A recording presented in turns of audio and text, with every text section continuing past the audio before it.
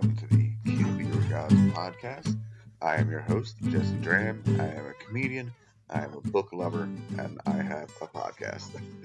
Guys, if you're just tuning in for the first time, we're reading Murakami's Kafka on the Shore. We'll be reading this in 5 parts, 10 chapters per part. So, this podcast has been going for about a year. We started as I Hate Infinite Jest, which is a takedown of, obviously, Infinite Jest. Since then, we moved on to different topics. We've done some books here and there. We did Thomas Pynchon's The Crying of Lot 49. We did a few episodes on the Bible. Did an episode last week on Earth Abides. So again, if you're just tuning in, the whole idea is, just funny people reading along a book that you may like. Maybe you're reading it for the first time and reading it with us, and we're just kind of flapping our gums here and there about that. So if this is your first time, hope you guys enjoy. Hope you share, like, subscribe. I'd appreciate it very much. You can follow me at all the things at Jesse Dram. That's on TikTok. That's on Reddit. That's on Facebook. That's on Twitter. It was on Parler for a few weeks, and then that stopped being fun, fucking people. So check it out. My guest this week is Seamus Millar. He is hilarious.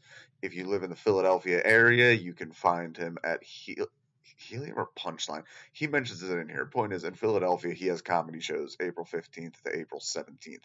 He was the one who turned me on to Murakami and Kafka by the Shore. This is my first time reading any of Murakami. I was completely ignorant to him before this. So, obviously, this podcast started with I Hate Infinite Jest. Came in with a very critical view. I can't say I hate this so far. This isn't a hate read. I'm enjoying Kafka on the Shore quite a bit.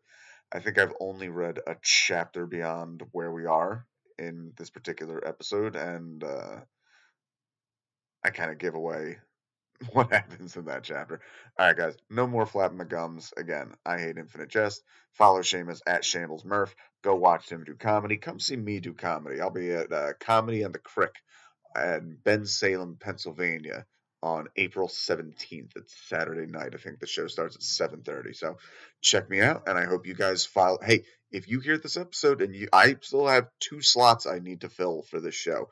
It has been deceptively hard finding it. When I look up Kafka on the Shore looking for guests, I am mostly finding people who are huge fans of the K-pop band BTS, which if I could get one, is it the one with the blue hair? I'll have him on the show. Can I get him on? Somebody get me in touch with Blue Hair BTS. All right. Kafka on the Shore, Part 1, Chapters 1 through 10. See you. All right, here we are on the Kill Your Gods podcast for the start of a new series by, I swear to God, you know what's fucked up? I keep forgetting the author's first name. Haruki Murakami's Kafka on the Shore. And joining us, this episode will be chapters 1 through 10. And joining me for this first edition of Kafka on the Shore, your friend of mine, he's been on a few episodes before, Seamus Millar. Hey, thanks for having me back. I'm very excited to be here. Hell yeah. So yeah, you actually turned me on to Murakami. Oh, hold on. Let's do this right. What's your social media? What do you have to promote? Oh, okay. April 15th through the 17th, I'll be hosting for Vicky Barbalak at Punchline Philly. Come check that out. I'm also on the 18th hosting Jake Matera's album recording at Helium. So come hang out. I got 4 days of comedy, and then who the hell knows what else is going to happen after that. Probably nothing for a very long time. But that's all I got. And my social media, it's Shambles Murph on Instagram. That's all. Gotcha. Yeah, real quick, is there any way you could turn your microphone down like a pinch? Oh, I'm sorry. I just didn't know if you could or not. It's something I would definitely have been able to fix in post, but if it's something we could fix right now. I am just using my speaker. All right. Let's see if I can do that. All right. No, we're fine then. It's no big. I'll speak a little bit quieter. Yes. Okay. Stop yelling. Automatically adjust microphone volume. Okay, I click that. Let's see how that goes. It sounds fine. Like I said, it's I'll be able to edit if absolutely, because I record this on separate channels. Anyway, the listener doesn't give a shit. I'm also going to try to not laugh. I listened back to the episode I was on last time, and I laughed so incessantly that it fucking annoyed me. So I love your laugh.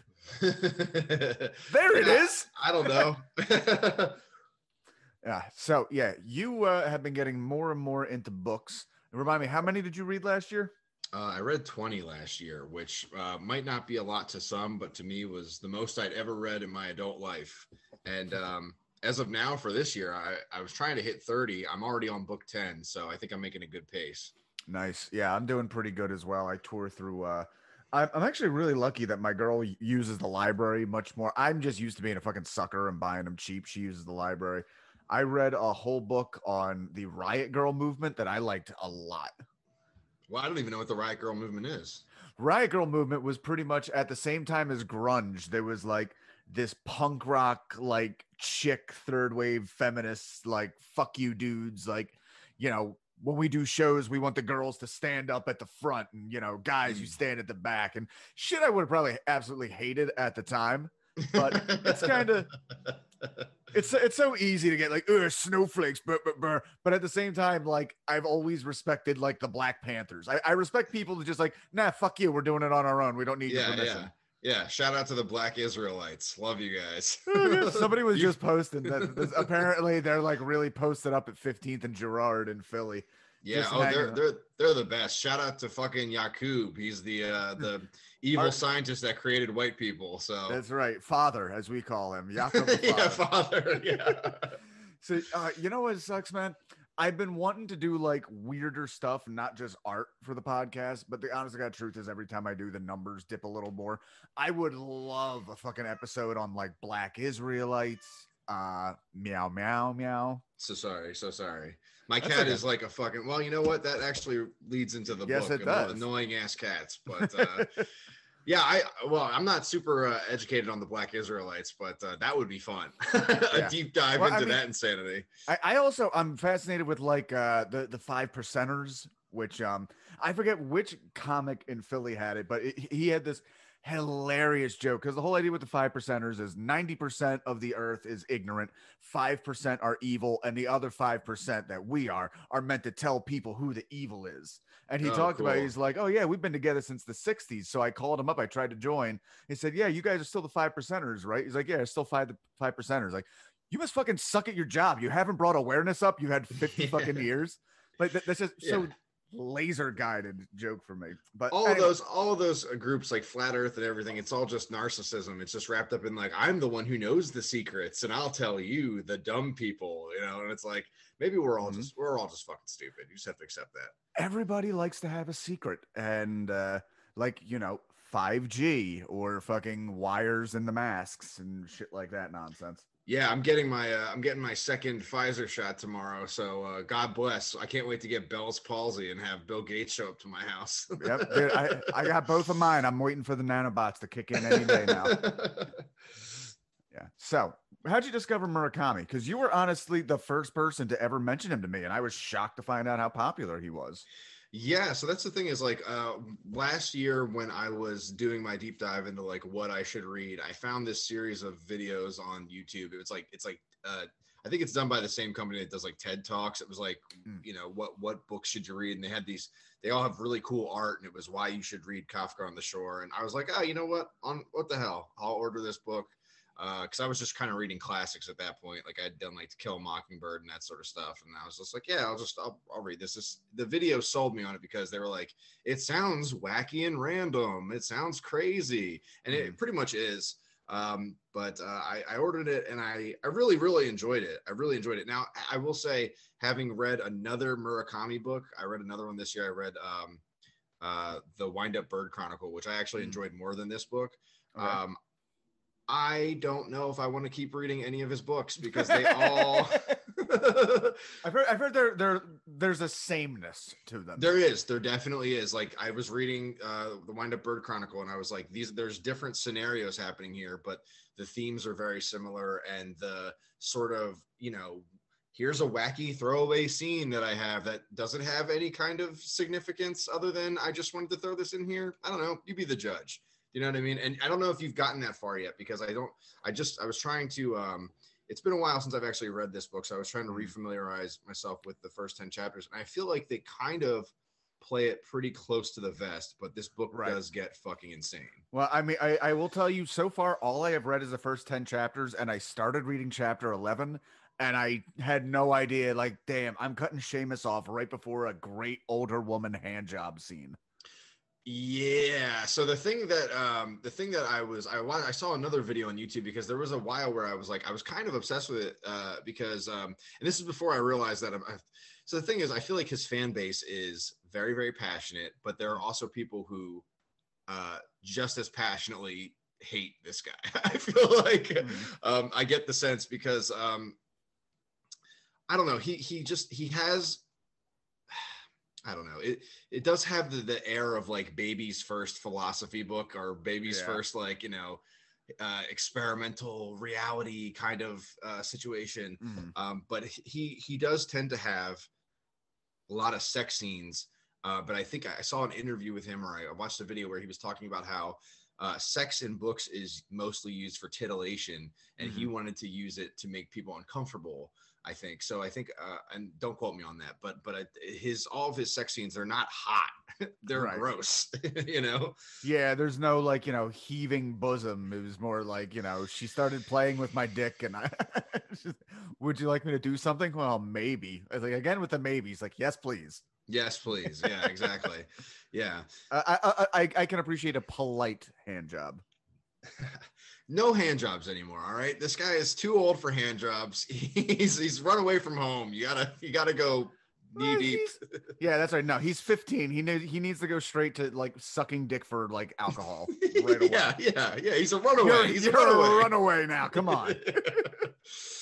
Yeah. God. I'm sure actual runaways who have read this book have been probably like, oh yeah, cute older girl on the bus takes you in. That's how that works. Not perverted businessman says, yeah, I'll put a roof over your head if I could rent your asshole for a night.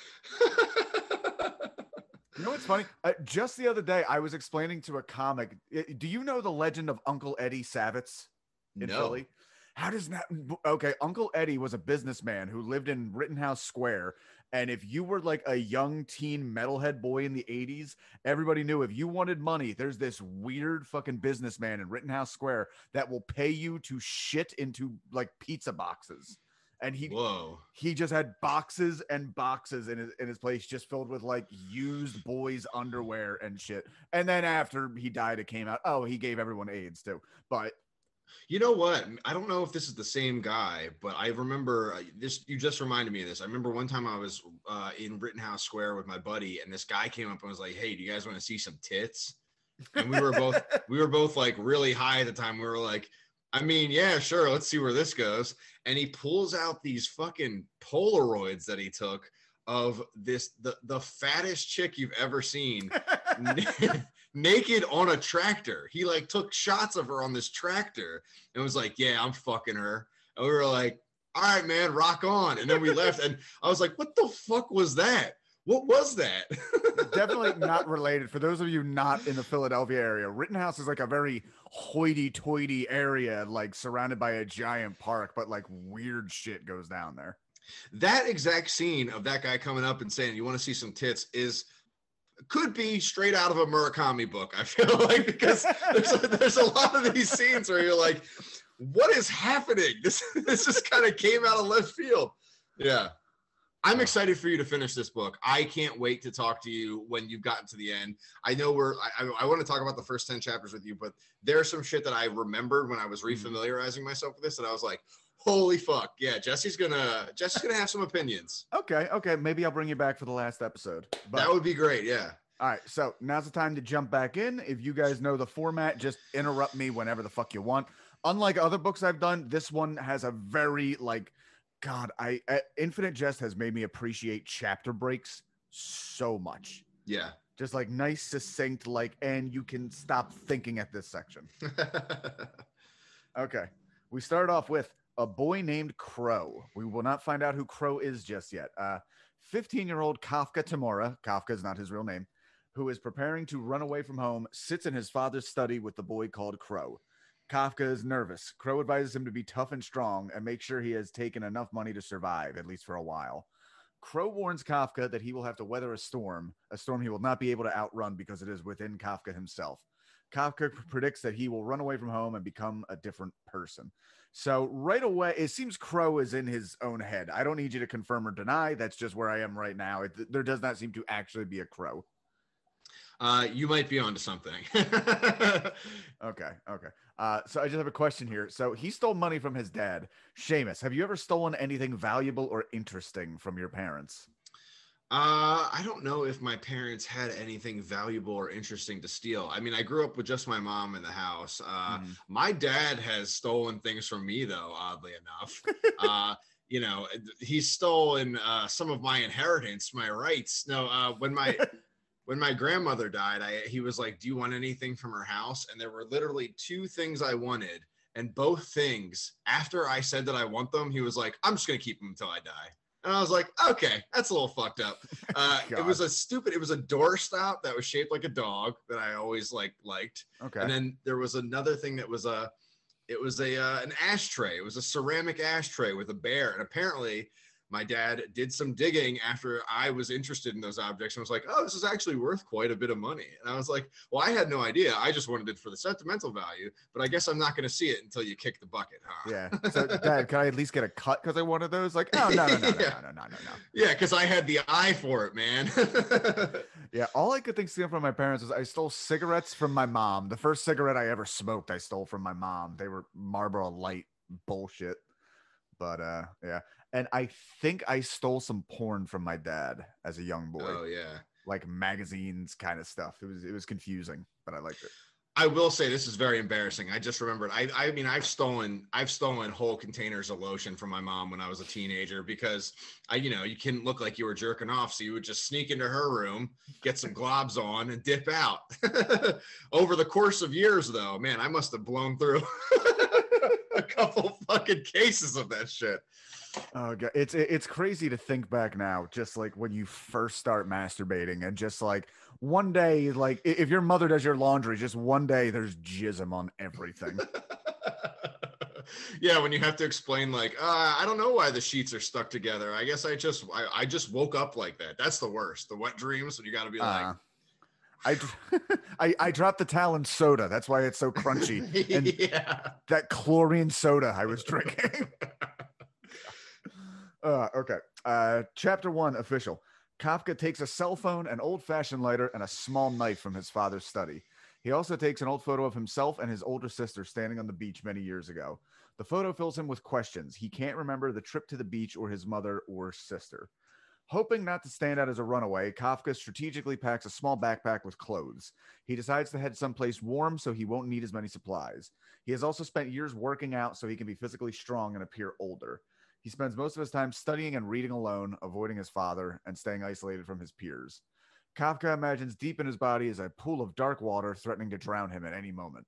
Kafka imagines a dangerous mechanism hidden within his DNA, an omen that he cannot escape. Hey, I have that mechanism. It's called alcoholism, and it kicked in. Kafka decides to head from his home in Tokyo towards Takamatsu in Shikoku, Western Japan. Even as he drifts off to sleep on the speeding bus, Kafka can feel the omen following him. And can I just also preface, just for the listeners, I know you just did your whole episode on anime being the worst shit ever. Yes. I am not a Japanophile or whatever. I did not pick this book because I was like, oh, Japanese culture. It's so interesting. You mean you didn't see this book and have cartoon hearts appear over your eyes? Yeah. I read the jerk off scene. I got a nosebleed immediately or whatever the fuck. Oh, okay. It's funny. Despite me hating on anime, I actually do like a lot of Japanese shit. I like a lot of Japanese bands. Japanese movies are fucking great. But yeah, I like Japanese stuff. Don't get me wrong, but I'm not an anime or a Japanese guy. I'm not somebody who's like, oh, I think they're called otakus. Is that what they're called? Otakus, weebs. Yeah, no, that's not me. That's okay. Not me. A certain very close friend of mine who has been on the podcast before, randomly, I showed him Maki Ito, the wrestler. The Japanese wrestler. Yeah. And he's just watching this video and he just says, man, I just wish I found Asian women attractive. Oh my God. Like usually I think that's like the easy, I don't know. I don't get, I kind of want to discuss that, but that's a whole can of worms. I guess. Well, as somebody who has been dating his first and only white girl, I'll tell you what, I have had an affinity for Asians in the past. What can I say?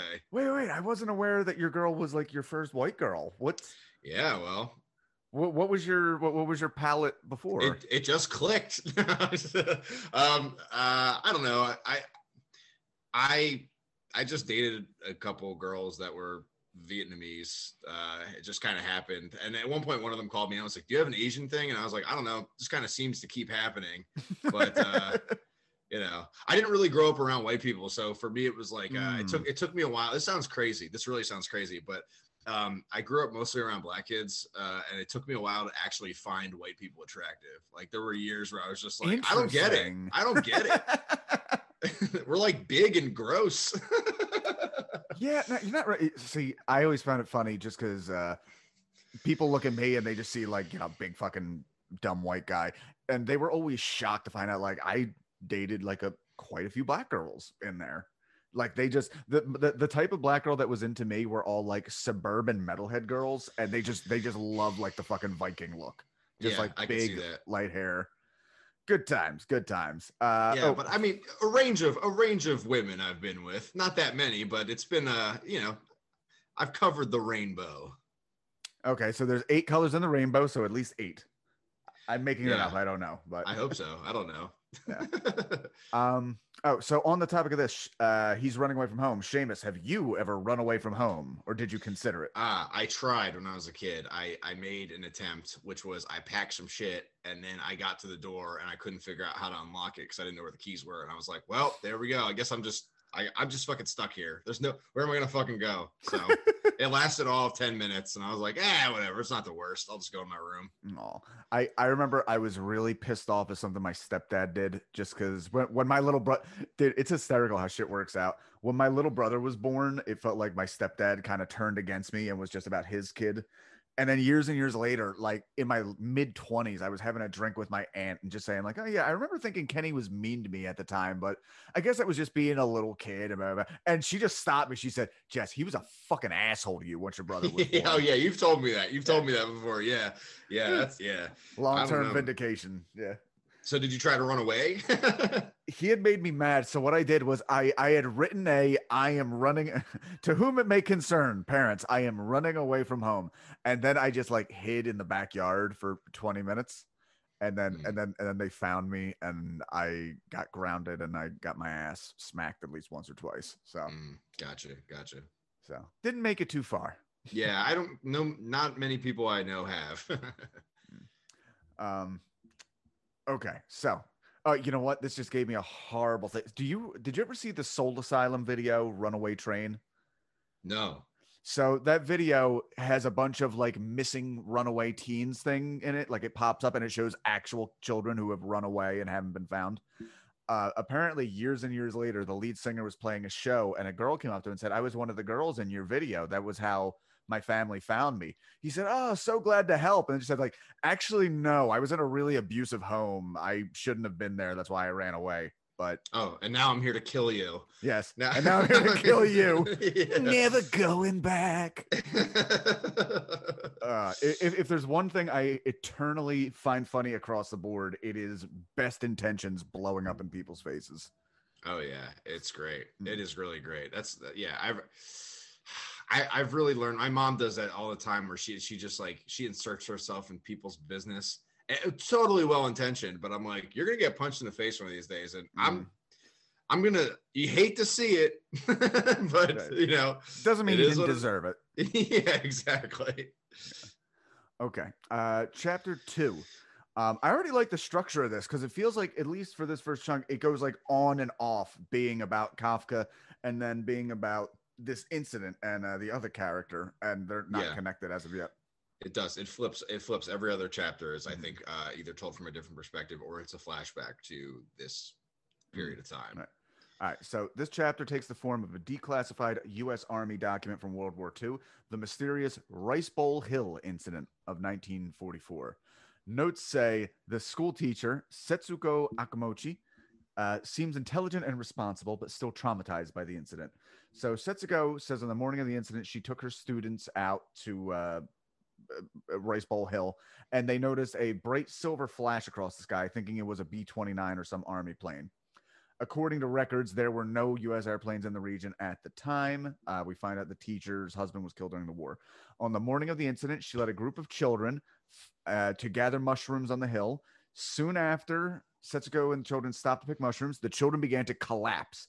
They seemed to go unconscious, but their eyes continued to look around, almost if a part of their minds were still awake, even though their bodies remained limp. She noticed nothing unusual that had caused this. Setsuko ran down the hill in search of help.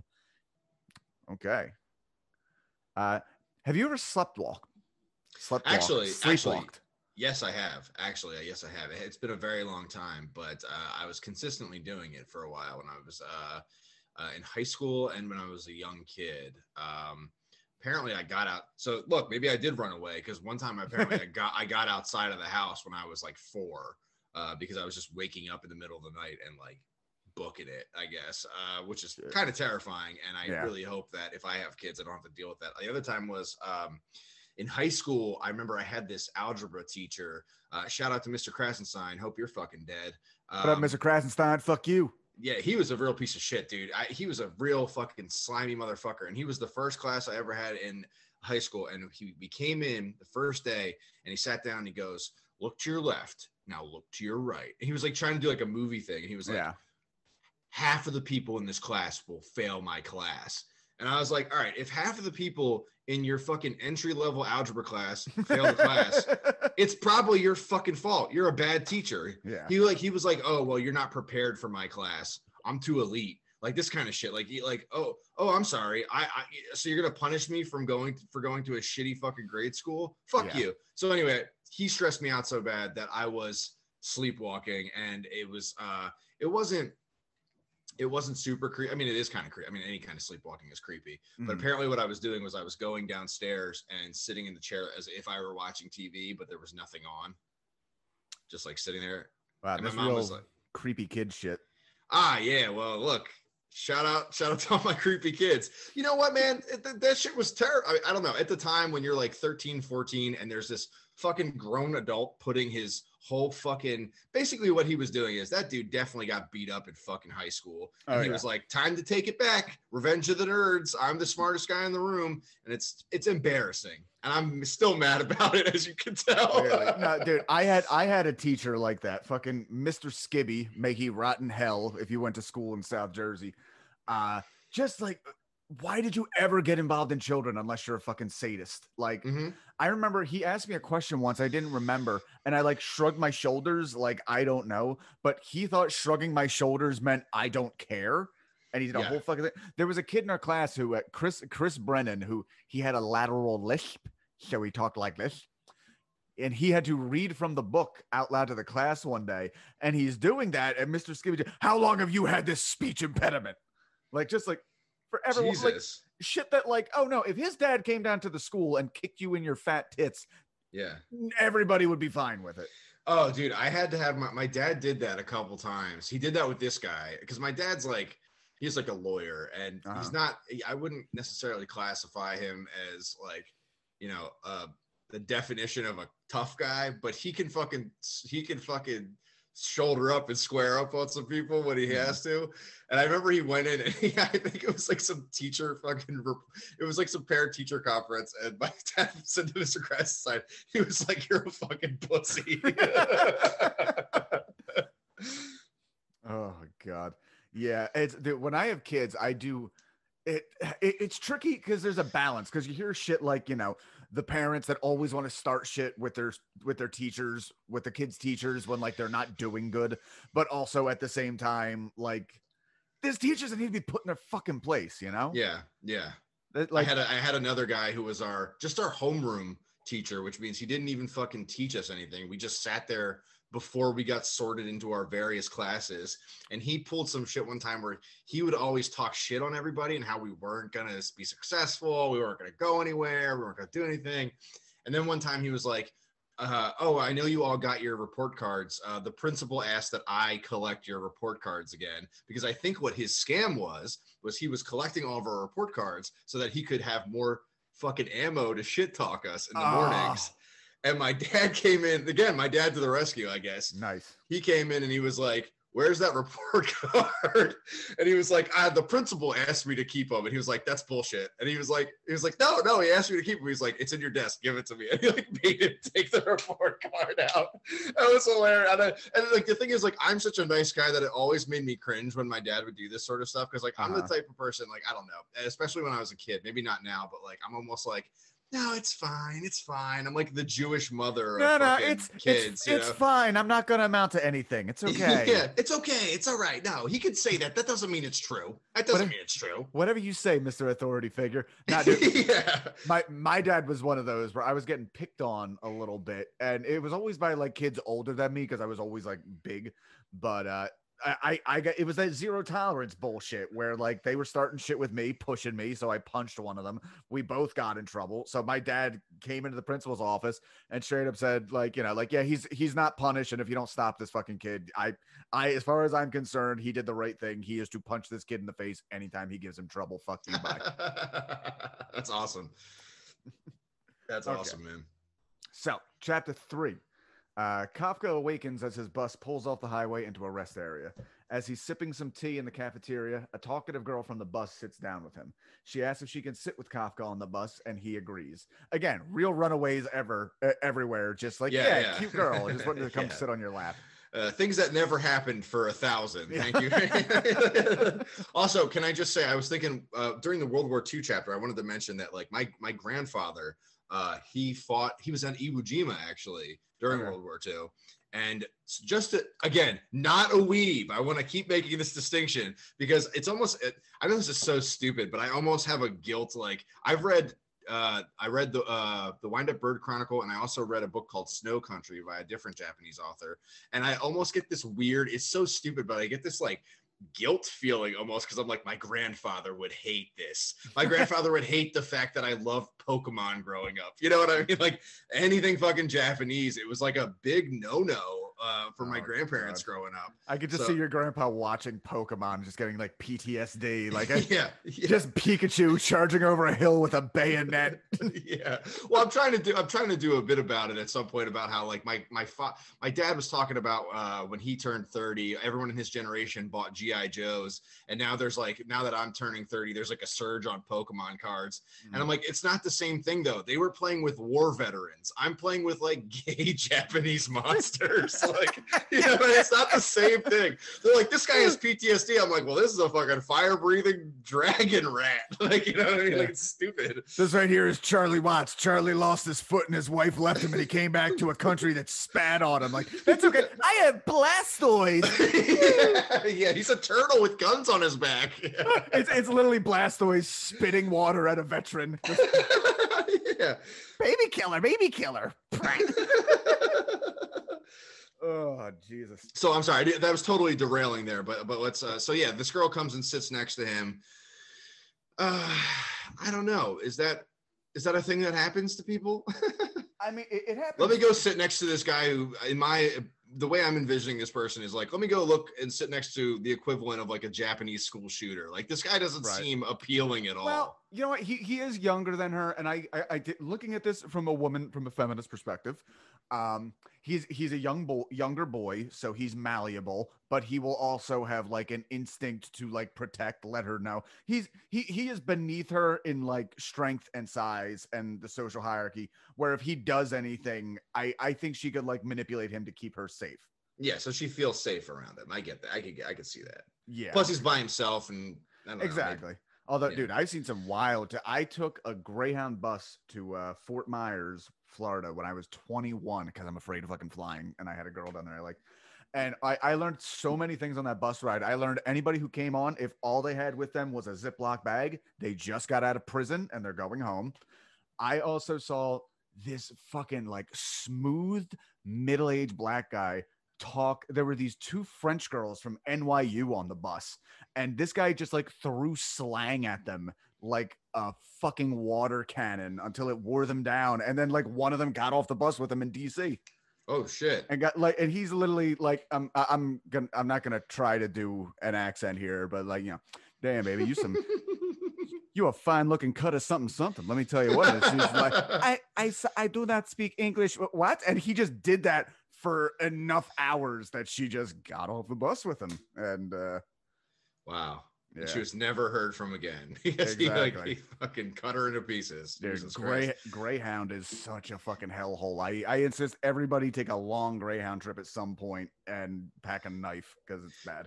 Yeah, I also wonder if maybe there are some cultural sort of things that I don't understand, because for my impression as an American who's never been to Japan is that they have much more of like a societal structure and sort of based around respect in a way that in America, like it might be dangerous to get on a bus, but in Japan, it seems like even like I feel like even the Yakuza, which is like the fucking mafia over there, at least they have like codes, you know what I mean? They're not just, you know what I mean? You're not just gonna randomly get fucking killed. Maybe you will. I don't know. That's just my dumb impression, but it seems like the culture over there would make such a social meeting maybe more safe. Yeah, maybe maybe not though, also because I know they have those separated subways because the dudes keep groping the chicks or whatever, right? Isn't that a thing? Yeah, no, like they literally have an app on, because again, like even speaking out is seen as kind of like bad. So they have an app that like girls can literally hold up that's just like, you know, stop groping me, and we'll make like loud noises. All right, so you know what? Forget everything I said. I have no idea what I'm talking about. So anyway, so this super cute girl just asked Kafka if she could sit them down the bus. She says that she believes that chance encounters are part of what gives life meaning. Back on the bus, the girl falls asleep on Kafka's shoulder. Glancing at her body, Kafka is very attracted to her until he suddenly wonders if this girl could be his long-lost sister, older sister. Before he can think much further, he falls asleep. So that's it there. I feel like we talked plenty about that, so we can just roll in the next one. Another document on the Rice Bowl incident, Chapter 4. Dr. Dreichi Nakazawa, who ran a clinic in a town near Rice Bowl Hill. Nakazawa was called to the scene where the children had collapsed and rushed there immediately. By the time he arrived, the children had already begun to recover. Couldn't determine what to cause. He said the children had no memory of the incident. They all seemed to completely recover. However, one boy, an evacuee from Tokyo named Satoru Nagata, remained unconscious. Dr. Nakazawa was warned by the police to never speak of this incident. They mentioned this a few times where these interviews are taking place after the incident and after the war itself in like 1946, but the incident itself happened during the war, which leads to a lot of confusion. Like, did the Americans drop like some kind of gas or whatever? But that's kind of dismissed. Like any gas they would have dropped nothing they would drop would lead to waking up and being fine. Yeah, it seems. Yeah, they kind of leave it ambiguous as to what actually happens, and I don't actually remember if they ever clarify.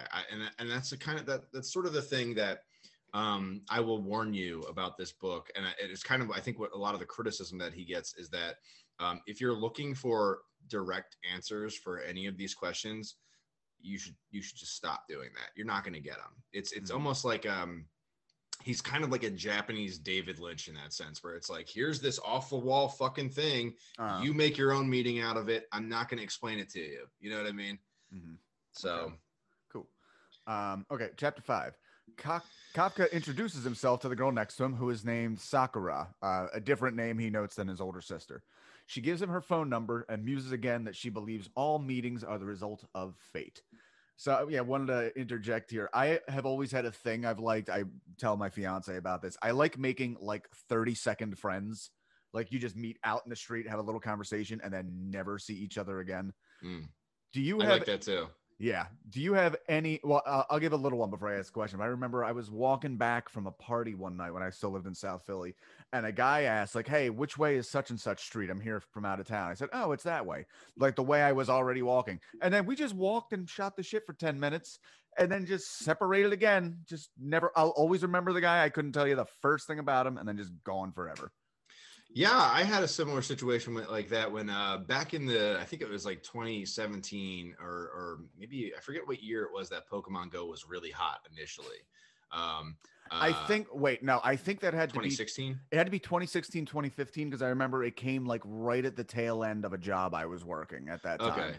Yeah, so the thing was I didn't really like that game for a while, but then I I started having these really long walks to work. It would take me about an hour to walk to work from where I lived at the time. But I like to walk, and I would like schedule out my time so that I would have that stretch to kind of get there. I ended up eventually taking the bus, which took 15 minutes, and I was like, "Why the fuck was I doing that for so long?" But it was like 2018, and I was like, you know what? I'll just play this shit while I walk to work. I'll play this Pokemon Go thing, and this was at the point I think where people had kind of stopped playing it. But I remember I was going home and there was like a gym by my house, a Pokemon gym, not a real gym. God forbid I ever fucking go in a real gym. But and there was like some raid going on, and there was just some random dude standing there, and I was like, "Are you doing this?" And he was like, "Yeah." And I was like, "Cool. I've never done this with an actual person before. I've never actually." The whole point of that app, I feel like, was supposed to encourage like people to interact in the real world or with the real world, you know what I mean? And I had never done that. And we had a nice chat. We talked for like 5 minutes. He was like, "Oh yeah, I do this occasionally, blah, blah, blah." And I was like, "Yeah, all right, cool." And that was it. It was nice. But I always remember that as just like, that was a really pleasant interaction that it just, I didn't need to talk to that guy ever again. Yeah. See, I have another. So the other question I was going to have is just, do you have any interesting stories of interactions with strangers while traveling? And I had a cool one that I hope I see these guys again for a very specific reason. The brief time I lived out in San Francisco, my buddy worked on the Haight-Ashbury, and these two like weird Norwegian guys wandered in. It's just like, "We're backpacking through America. Do you know cool place?" These guys lived with us for a week, Stian and Gorm, and it was so much fucking fun, dude. You want to see something? We went to like a hip bar, like a hip hopping bar, and with like these two fucking skinny Norwegian guys. They were both wearing pleather jackets and had fucking neckerchief bandanas. And they just walk in and they're literally like moonwalking and doing like Michael Jackson dance moves. Like there's something about Northern Europe where like nothing is cheesy or fucking lame to them. They just think everything is awesome. Well, you know, I never had anything like that intricate. Like, but I remember I used to have a problem with, well, not a problem with flying, but I used to have a problem with travel. Travel used to like really, really fuck me up. I still have that. Yeah, I get it. I totally get it. But I remember in 2014, I'd never left the country before, but my stepmom passed away, and so my dad was like, "We're gonna go on this like European thing because she was from England and France, so we're gonna go spread her ashes." Okay, but we also went to Scotland while we were there, and so the thing is, like, I never traveled as a kid, never took any vacations. My mom and it just didn't happen, and I think that's why I had an issue with travel. And so like I went to Disney World when I was like 6, but I hadn't been on a plane since I was 6, and now I was 23, and we were going on not just a plane ride, but like a transatlantic plane ride. Yeah. And I got on, and it was me, my dad, and my brother and sister, and they just happened to be seated in such a way that I was the only one in my row too, like of our group. And I was like, "What the fuck is this?" Like, you know, but I sat next to this guy, a Scottish kid who was like my age. And I was talking to him, and he was like, "Oh yeah, I'm going home, blah, blah, blah." And I was telling him like, "It's the first plane I've been on in like 20 or, you know, maybe almost 20 years. I don't, you know, I'm kind of nervous. I've never really gone to any of these places, blah, blah, blah." And he was like, don't worry. And he was like being really nice. And then when the waitress came over, he was like, we'll do 2 shots and 2 beers or whatever, or not shots. Obviously it's not a bar, but he like bought me some drinks, and he was like, "Yeah, man, you'll be fine." And then we just like chat the shit about, it was really cool. Cause when we went to Scotland, it was right after they had voted whether or not they were going to secede from the UK. And the vote was like, it was like 49-51. It was way closer than anybody expected it. So I was like asking him questions about that, and he was like, "You're not going to understand the dynamic because you're not from Scotland." And I was like, "Fair enough, but explain it to me anyway." That kind of like, give me the fucking gist. Like, I don't know what's going on. Little did that felt like a precursor almost to like a lot of the other like shit that we've seen since then. You know what I mean? Brexit and just the rise of nationalism globally. Dude, it was such bullshit. When Brexit happened, I was in like a big like thing on like the the Ireland, Northern Ireland IRA shit. Like I was reading a lot about the history. So I got stoked like, maybe we'll see a united Ireland from this. Like, what the fuck do I care? I've never been there, but Yeah, right. Like, yeah, like we are bum ass Americans, dude. We have to keep that in mind. Just because my name is Seamus, I have no claim to Ireland other than, you know. Yeah, well, I'm from Delco. The 6 counties need to come home. I love that. Protestant fucking asshole. Yeah. Okay, so Kafka checks into a local hotel and heads to the Kimura Memorial Library outside of town. There he meets Oshima, an extremely well-dressed, composed young librarian who tells him about the library's collections of classics and poetry.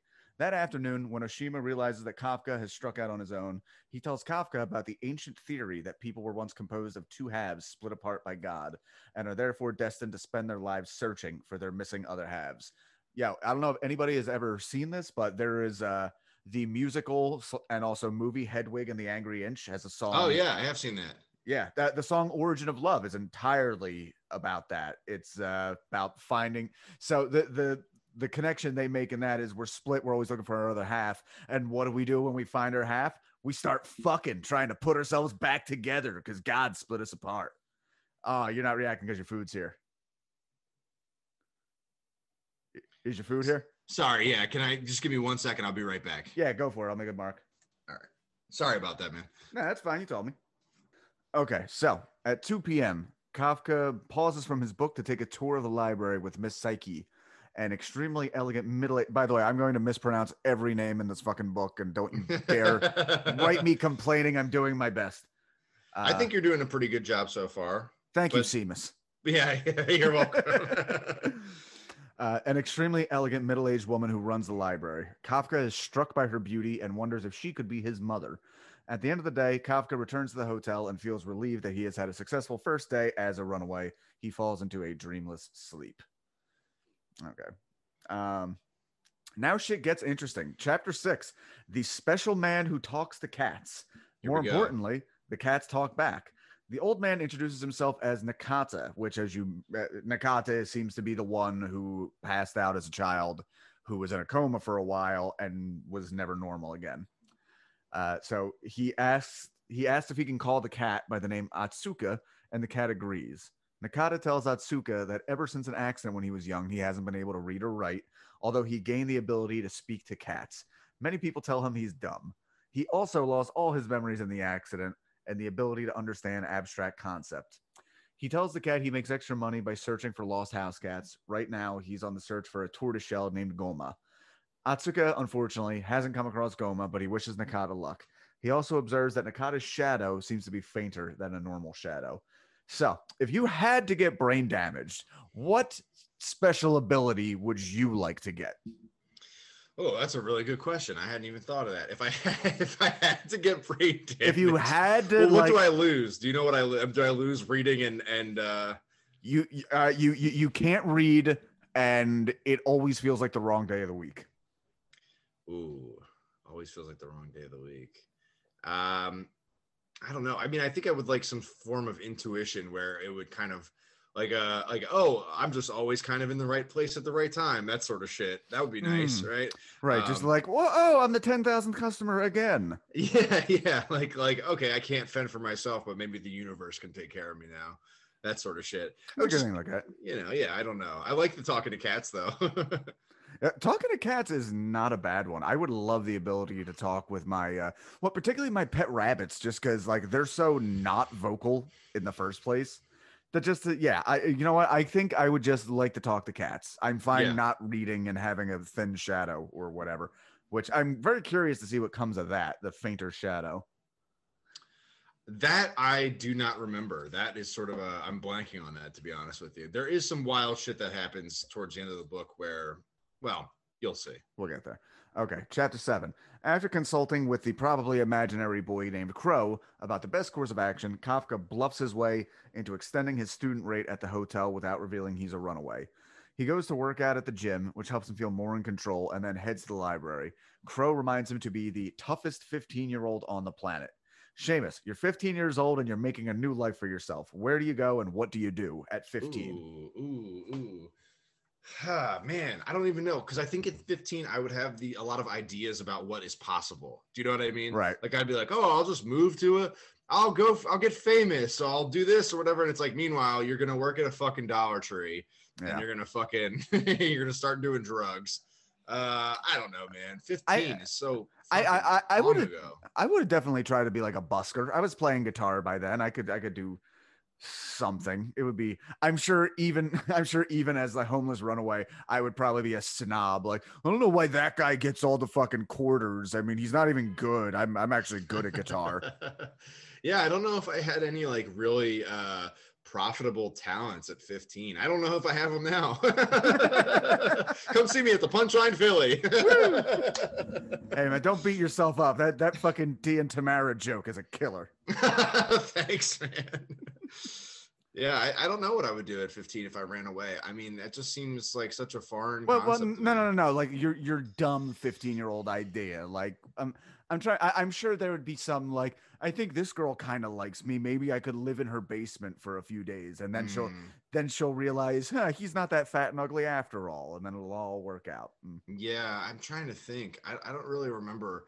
I'm trying to put myself in that headspace, because I remember when I was a kid, I did have a lot of really dumb ideas about how the world worked. Like, oh, I'll just go I always wanted, when I was a kid, I always wanted the world to be like, this is fucking sad and weird, but the Goosebumps television show, I always thought, like, up until the point where all the paranormal shit happens, I was like, man, this is a great neighborhood to live in. right until fucking the living doll comes to life and strangles you. I mean, the suburbs were so idealized in my mind when I was a kid, because I was like, wow, is there a place where people are just nice to each other? You know, especially TV suburbs like Wishbone. You ever watch Wishbone? Yeah. I was like, oh, I just want that.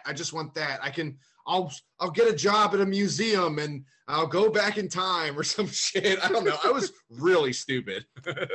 Yeah. I always felt that was one of the big misnomers about the suburbs versus the cities. Cause I remember like when I first started, like my mom had a friend who lived in Philly in like Old City. So we'd go visit them when I was like 8 or 9. And I just thought like, everybody's friendly here and it's fucking cool. You can just talk to people. Meanwhile, like where I lived my mom has lived in the same house for 30 fucking years. I know our neighbor next door, our neighbor across the street, and that's it. Like people don't associate with each other in the suburbs at all. If they can help it. Wow. Yeah. Well, there's my dream shattered. Yeah. I'll never have a fucking talking dog who teaches me about books. That's what I want. Yeah. Okay. Kafka reveals to Oshima, again, that's the kid who runs the library, that he never plans to return to home or school. Oshima is concerned that Kafka will not be able to take proper care of himself, but does not seem as if he will report Kafka to the authorities. For the next week, Kafka falls into a lonely, orderly routine, spending mornings in the gym, afternoons at the library, and evenings alone in his hotel. Already, this sounds like I could not imagine living that boring life of just like, ugh. I remember thinking that for like kids who cut school, where it's like, well, what can you do? You're a kid. There's nowhere you can go. They'll know you're there. Little did I realize they were getting really high and fingering each other. Again, having dumb ideas how the world works. Yeah, you're just like, what are they doing? The skate park's not open at this time of day. You can't even get into the arcade doesn't open till 2. Yeah, they're just fucking each other. Oh, Jesus.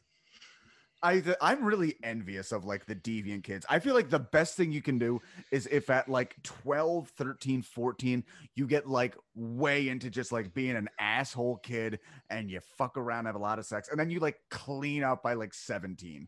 Oh yeah, and then you're like, oh yeah, and then I worked for Vice for 5 years where I exactly. You know what I mean? Like you're like, yeah. I feel like that's everyone I knew who like grew up in or around New York City. Like they all have fucking coke problems by the time they're 16. Or you're like my buddy. I won't mention his name, but there's this kid I grew up with, and then I didn't see him until we went to high school together too. And then I saw him like 2 years after high school, and he looked like, you know, in a video game where you can make good or bad decisions and it affects your appearance. Yeah. It looked like he made all the evil decisions. He had like a fucking scar down his eye and like all these bumps on his face. I was like, God damn, dude. This dude, make a light choice once in a while. Make a fucking. Dude, one of the quickest indicators of how bad is somebody doing is if they are under 18 and have a tattoos already. Yeah, because that's either they have an unscrupulous tattoo artist or like a friend or two of mine, their parents were just like, yeah, fuck it, like at a tattoo party. Yeah, I don't give a shit about my child's life at all. Fuck it. That's really what that's what that message is. Sure, get some shit that you'll have for the rest of your life at fucking 14 or 15. Get a Papa Roach tattoo on your calf. I actually don't give a fuck. Yeah, they're never. Papa Roach is never going away. Parenting is my last resort. All right. Chapter 8. Another document. Psychiatrist Shigenori Tsukiyama. During the war, Dr. Tsukiyama was ordered by the military to inspect the children in the Rice Bowl incident. Dr. Tsukiyama concluded that all the children fell unconscious and lost their memories of the incident because of group hypnosis, but Nakata remained unconscious and it was unclear why. Though his body continued to function normally, it was as if his mind had gone elsewhere to wander, leaving his body behind like a fleshy container. Tsukiyama said it reminded him of Japanese myths of spirit projection, in which the soul separates from a living body and wanders like a ghost. Despite the best efforts of the doctors, nothing could be done to wake Nakata from his coma until one day after weeks, he randomly woke up on his own. Physically, Nakata was fine, but his mind had been wiped clean. So, dude, I'm actually reading a different book right now, a nonfiction book called Shock Doctrine. That's oh, I've heard of that. I have that actually. I have never read it, but it's a very quick way to make you hate America. Yeah. That's the guy who gave that to me, who I thought was my friend, is now dating my ex and didn't tell me or text me. So guess what? You're never getting that book back, bitch. Oh yeah, it's bad when the Americans economically invade Chile and Argentina, but then you physically, Yeah. Meanwhile, you'll just lay in the cut for like a decade. You fuck. Oh god! But so much in that book, they talk about the idea of shock therapy and the idea being like, we want to reduce the brain to like a blank slate and then rebuild it. Like you're getting rid of the good with the bad there. Like, can you think of anything else? Like, yeah, let's traumatize the shit out of this and then it'll be a blank canvas and also still a canvas and not burnt to cinders is unusable. Yeah. I mean, people are fucking stupid. People are fucking stupid and greedy. And they're like, I'll just do a horrible thing and see if it works out. Yep. See if I can get away with it. That really is what a lot. I feel like, I don't know, man. I think I walk the line between America rah rah and this country is dead and never coming back. Like, you know what I mean? Like depending on what day you catch me on, but like, I do feel like America, today is my negative day, I suppose, but it really is like the fucking thing about being Americans is see if you can fucking get away with it. That's really what I mean, it's just so much that bullshit of like not living up to your own ideals at all. Like, is it like people are right now, they're straight up like, yeah, America is great amongst all of the countries because we have our Constitution, which guarantees the freedom of speech and the freedom to vote. And also, you know what Daddy did all day? Tried to make sure people couldn't do either of those things anymore. Yeah. Well, that's like, I feel like for me growing up, like a lot of my patriotism, this sounds so stupid, but I'm sure there are other people like this. A lot of my patriotism stemmed from Hulk Hogan as a kid. Yep. Like that's the America I want, man. I want the America that says its prayers, eats its vitamins, is good to protects its neighbors. And then the real America is Terry Bollea, who's like fucking slamming his friend's wife and saying the N-word on the phone. Hey, the red, white, and blue is the most important, but you know what's propping up the red and blue? The red and yellow. Also, I really wish he'd stop fucking the black guys. Yeah. Those are my prayers. Stick to your own kind. Side note, but that was pretty fucked up. Like, can a man be racist in the comfort of his own best friend's wife's bedroom? Like, what the fuck? Guys, I don't know if you've ever fucked your best friend's wife while the best friend watches in the security control room. But that's supposed to be a safe space. Exactly. Dude, I tried putting a bit together. There's, you remember I dated that disabled girl for a while. Yeah. She had a friend who was like extremely disabled, like literally can't move anything. I feel horrible for the guy. Hilariously, once he found out I worked in the porn industry for a little bit, he only messages me to tell me about porn stars he is obsessing over at the moment. Oh, shit. But he posted on Facebook one day something like, so-and-so is accusing me of being a racist, and I don't think that's fair. I'm actually doing the typing motion, and he can't do that. It's like voice to text type thing. Yeah. And I had the thought, like, this guy is in a wheelchair. He can't even breathe on his own. Like, if he's racist, couldn't we just maybe let him be Just racist? let him have that. Yeah, let him be. Yeah. Because he lost everything else. Yeah. What kind of porn is he like? He's pretty vanilla for what he likes. Really? There's nothing too weird. I mean, if you can't even get that, I like the ones that move around. Yeah. I flat out told him, because he was just saying, like, man, I really need to get laid. It's just like, buddy, like, if I lived close to you, I'd hook it. Don't you have an uncle? I'd suck your dick myself. You know what I mean? Like, don't you have a seedy uncle that could make this happen for you? Yeah. Hasn't anybody come in and locked the door before? Like. God. Sorry, that's horrible. No, sorry. No, that was all fun and hard. Despite the fact I am totally making a clip of that Hulk Hogan part. Despite the best efforts of the doctors, nothing could be oh yeah, I already read all that. Okay, chapter 9. Kafka, so this is where shit gets interesting. Kafka suddenly wakes up outside in a panic, realizing he has no memory of the last few hours. The front of his shirt is covered in blood, and it doesn't seem to be his own. In his head, Crow tells Kafka to calm down and plan his next steps. With effort, he calms down and calls Sakura, the girl from the bus, and then takes a cab to her apartment. Kafka and Sakura discuss again the cute fucking girl you met on the bus who's going to give you a handy in a few chapters, and also like, oh, you the kid I met on the bus for several hours, you woke up covered in blood, come on over. Yeah, I don't know what the fucking logic is there, but sure. She likes the kid apparently. Kafka worried that he's committed a horrible crime while unconscious, a crime he will be responsible for even if he can't remember it. Sakura encourages him not to jump to conclusions. Kafka reluctantly reveals to Sakura that he ran away from home, and she tells him her own story of running away as a teenager. Kafka is comforted and glad that he has someone he can count on, but still feels like he can't tell her or anyone about the omen that drove him away from home, which still hasn't really come out. I'm trying to think if there's anything I woke up and something horrible had happened and I didn't know what was going on. I don't know. You have anything that pops into mind? Well, I will say not that specifically, but I think the idea of